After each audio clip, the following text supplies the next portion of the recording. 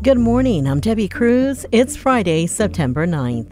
The killing of an El Cajon nursing home resident raises questions about the facility.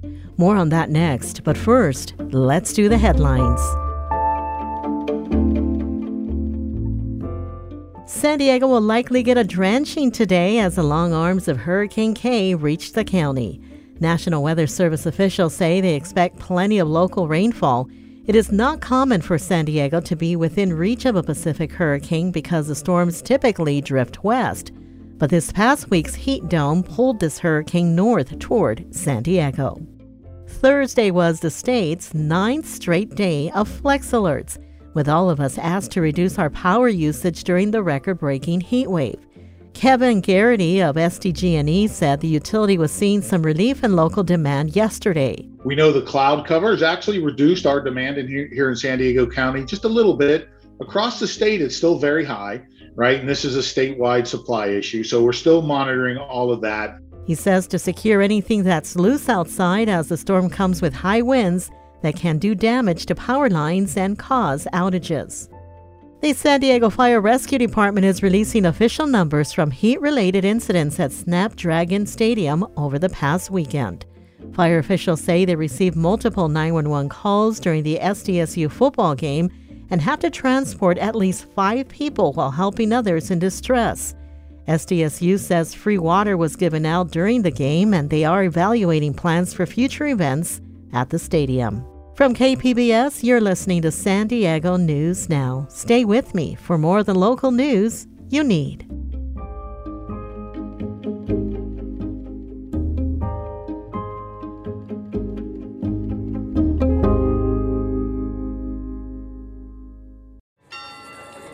Long ago, when the public square was the only place to share news, events, and happenings, people were drawn to it. Living in community with others was the route to understanding each other and the world around us. The public square has changed dramatically, but our need to learn and understand one another hasn't. This is Port of Entry, the Parker Edison Project. Listener-supported KPBS Cinema Junkie. Thank you for listening to KPBS Podcast and for being part of our region's virtual public square, where you learn not only about the headlines of the day, but about culture, music, and the issues that are important to all of us. Help keep the virtual square alive and well. Support podcasts like the one you're listening to right now. Just go to kpbs.org, click the blue Give Now button, and make a donation. And thanks again.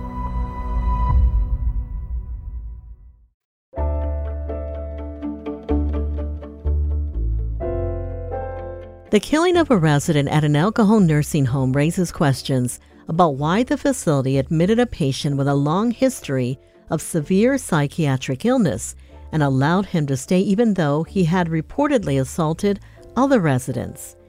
In the second of a 2-part series, KPBS reporter Amita Sharma examines this case. Heads up, this story contains graphic descriptions that some audience members may find disturbing. The warning to Sally Renee Johnson-Komzelman in mid-2021 could not have been more ominous. Her 90-year-old father was being treated at Sharp Grossmont Hospital when a staff social worker warned her against returning him to Avocado Post-Acute Nursing Home in El Cajon. She said, "You don't want to send him back there. It's a terrible place." The public record supports the social worker's perception of Avocado. More than 600 complaints have been filed against Avocado since 2019. And in April, federal regulators moved to decertify the 256-bed facility, citing its failure to keep residents free of abuse, neglect, and exploitation. Weeks later, they reversed their decision, saying the facility had returned to substantial compliance. But back in July 2021, Johnson-Komzelman says she had no option other than to place her dad back at Avocado from Sharp Grossmont. She had just a few $1,000s a month for his care and little time to find an alternative. 6 weeks later, her father, Robert Bradley, was dead, allegedly murdered by his roommate, Bezalel Jefferson. Again, Johnson-Komzelman. This beautiful man who pulled himself up by his bootstraps during the Depression and made a life for himself. You want your dad to die peacefully. A caregiver found Bradley in his room at Avocado vomiting blood in the early hours of August 19, 2021, according to state investigators. The autopsy report states Bradley had abrasions and contusions on his neck and died from strangulation. The San Diego County medical examiner ruled Bradley's death a homicide. Johnson Komzelman saw her father in hospice before he died. His tongue was swollen and purple, and I saw scratch marks and gashes and abrasions. His whole neck was tremendously swollen. Jefferson admitted hitting Bradley before caregivers found him, according to El Cajon police records. San Diego County prosecutors charged Jefferson with Bradley's murder last fall. But Jefferson was deemed not mentally competent to stand trial and sent to a psychiatric facility in San Bernardino, according to court records. Johnson Komzelman and her siblings have filed a wrongful death lawsuit against Avocado. The lawsuit claims Jefferson suffers from severe chronic psychiatric illness and has been under multiple court-ordered conservatorships. The lawsuit also alleges that Avocado knew Jefferson had previously attacked other residents and refused to take his medication. Scott Fikes, a lawyer for Bradley's family, said an Avocado nurse's comments to El Cajon police are telling.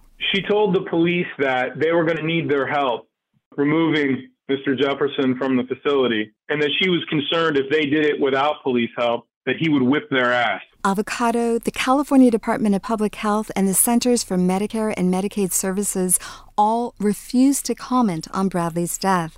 Lawyer Ernie Tosh is an expert on federal rules governing nursing homes.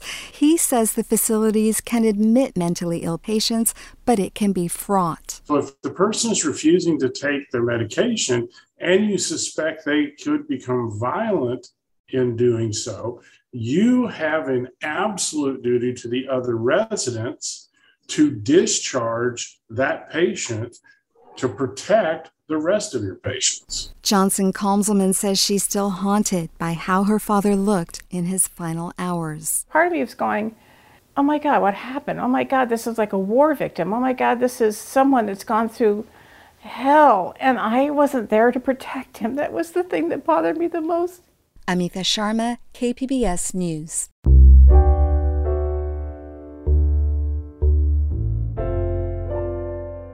Like elsewhere around the world, San Diegans are mourning the death of Queen Elizabeth II. KPBS reporter Tanya Thorne has more. Shakespeare Pub and Grill is a local eatery with British-style comfort food in San Diego. Gutted, absolutely gutted. We all were shocked. It seems to have happened really quickly. Nicola McEwen Beatty is the general manager of the pub. She says since the news broke, her phone has been ringing nonstop, and she anticipates customers coming in to mourn the Queen's death. We anticipate a lot of expats coming in to be with each other. And to celebrate her life. She's going to be with her husband. That was the greatest love of her life, so that's the only compensation that we're taking from that right now. Craig Tolson, the president of the House of England in Balboa Park, was still letting the news sink in. Everything's just happened so, news has just traveled so fast, trying to figure out what everybody's doing. The Queen's funeral will be held after 10 days of mourning. Both the House of England and Shakespeare Pub will host events for San Diegans to attend. Tanya Thorne, KPBS News. Coming up, we have some weekend arts events worth checking out. We'll have that and more just after the break.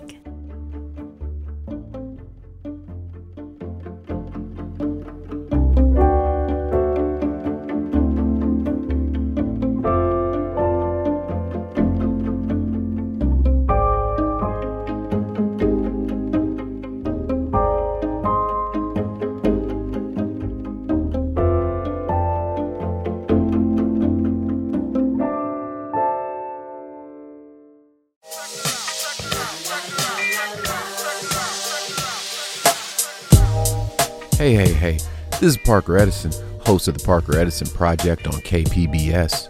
The cool thing about joining KPBS is you make one simple donation, and that money ripples into supporting everything else you see and hear on KPBS, including podcasts like this one you're listening to right now, making a place for fresh voices and perspectives to be heard. And that's music to my ears. Become a member today. Just go to kpbs.org, click that blue Give Now button, and donate what you can. All right? Thanks.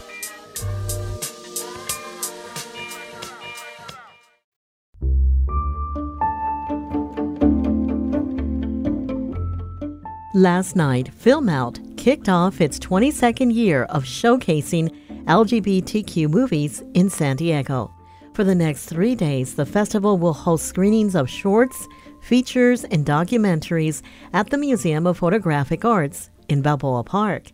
KPBS Arts reporter Beth Agamondo spoke with 3 filmmakers whose works will be screened at the festival. Programming a film festival is like making a mixtape. You need to make sure there's variety and balance to what you select.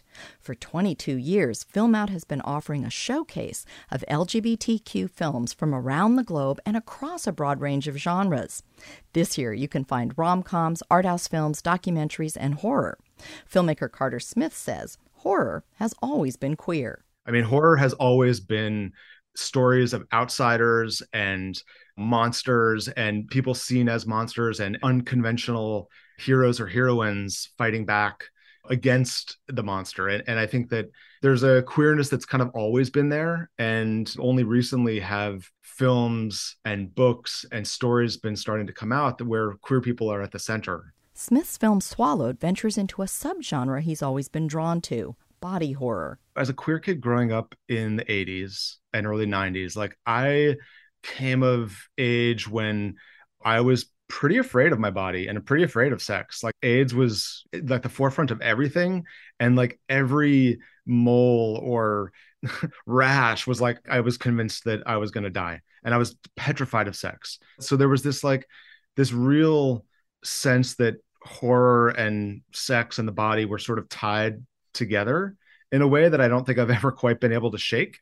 Smith looks forward to the in-person screening on Saturday because he likes to watch audiences watch his film. It's been amazing to sit in the theater and watch people squirm in their seats and gasp. And at the end, talking to people afterwards, to find people like crying and sort of touched by this kind of tender love story that's hiding at the heart of this really messed up body horror film. Benjamin Howard's Rendezvous is not body horror, but it did present the filmmaker with something scary, shooting his first sex scene. The short explores a number of things, one of which is kind of the gray areas of consent. And so it's not easy. And so you want to tread lightly. You want to make sure that everyone's very comfortable. We had an intimacy coordinator on set who was phenomenal to work with. Amanda Blumenthal is her name. And she really kind of made the difference between me just coming into this scared out of my mind and me approaching this like, okay, cool. Can I make a weird request? I like weird requests. Would you tell me that you love me? Just say, I love you. Howard grew up in San Diego, but Rendezvous was a class project at UCLA. You ask yourself, well, what's my end goal? If my end goal is to make a feature version of something, but I don't quite have the means to do that just yet, okay, great. Start with a proof of concept. Maybe you take a scene from that feature script and you turn that into a short. And that's basically what we did with Rendezvous, the short film. Another film with local roots is Moving Out. Filmmaker Rachel Ernest shot the short film in her hometown of Oceanside. Seeing who supported the film and who didn't was both exhilarating and like very moving at times, and then at other times it was painful, I would say. Gay marriage is legal now. I understand that, Pete. So you let my daughter get married here, but not my son. The church administration scenes, where her character overhears a man asking about gay marriage, were shot at Ernest's childhood church. For our protagonist, Sam, growing up in this church community has mostly been a loving experience, but there's a part of it that really isn't loving and accepting for her as a queer person. Ernest is looking forward to screening her short at Film Out. I have all these people from the church community who are coming out to this LGBTQ festival, and I think it's amazing. I honestly never thought that this could happen. Film Out will be making amazing things happen through Sunday at the Museum of Photographic Arts in Balboa Park. Beth Accomando, KPBS News. Film Out continues through Sunday at the Museum of Photographic Arts in Balboa Park.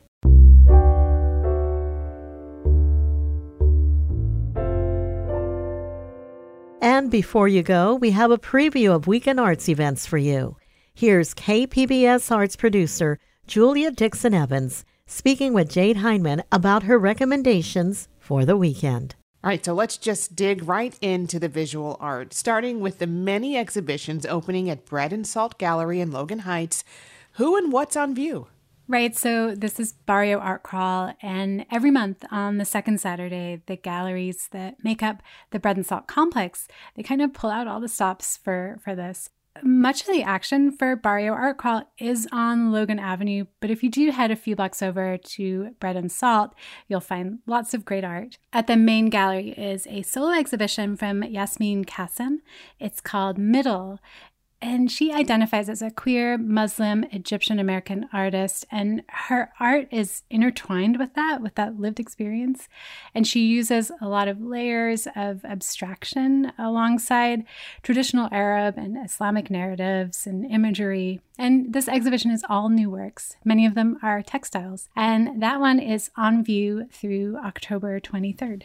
And what about some of the other galleries inside Bread and Salt? Yeah, so at Best Practice, which is tucked away in the back corner at Bread and Salt, they'll have a new exhibition from a Los Angeles artist, Keaton Macon. And this one, he's painted these true-to-size replicas of his personal record collection. So that one will be on view through October 15th. And at the Athenaeum Art Center, that's the Athenaeum's satellite location at Bread and Salt, they're opening a group exhibition of works on paper and also artist books. It's called Paper, Print, and Bind, and there are books from 17 artists and then works of art from 7 artists, each of whom has worked or collaborated with the Athenaeum in the past. That's all on view until the 22nd. And the Athenaeum does have more limited gallery hours at Bread and Salt during the week, so it's a good bet to swing by on Saturday night. The joint opening reception for all of these things is this Saturday from 5 to 8 p.m., and it's all free.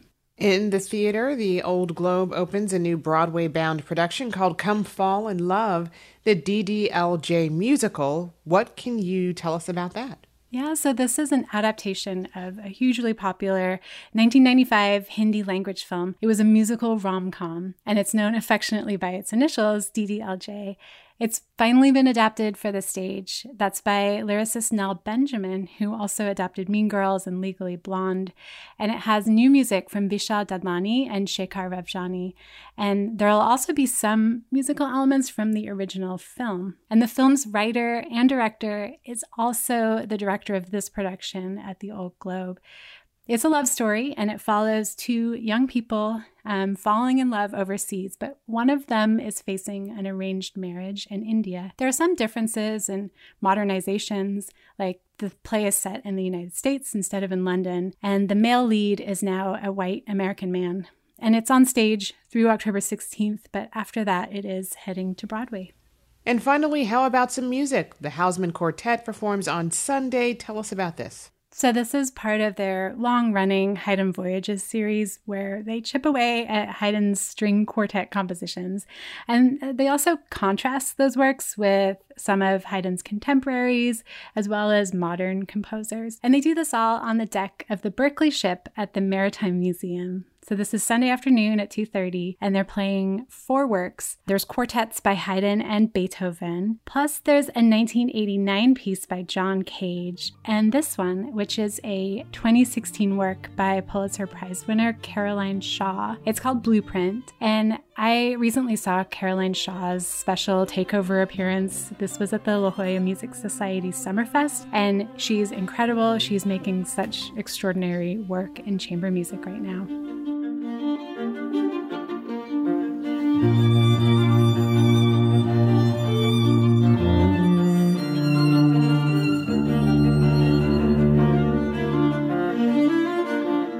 That's Blueprint by composer Caroline Shaw. The Hausman Quartet will perform that piece at the Maritime Museum on Sunday. For details on these and more events, or to sign up for Julia's weekly KPBS Arts newsletter, go to kpbs.org/arts. I've been speaking with KPBS Arts producer and editor Julia Dixon Evans. Julia, thanks.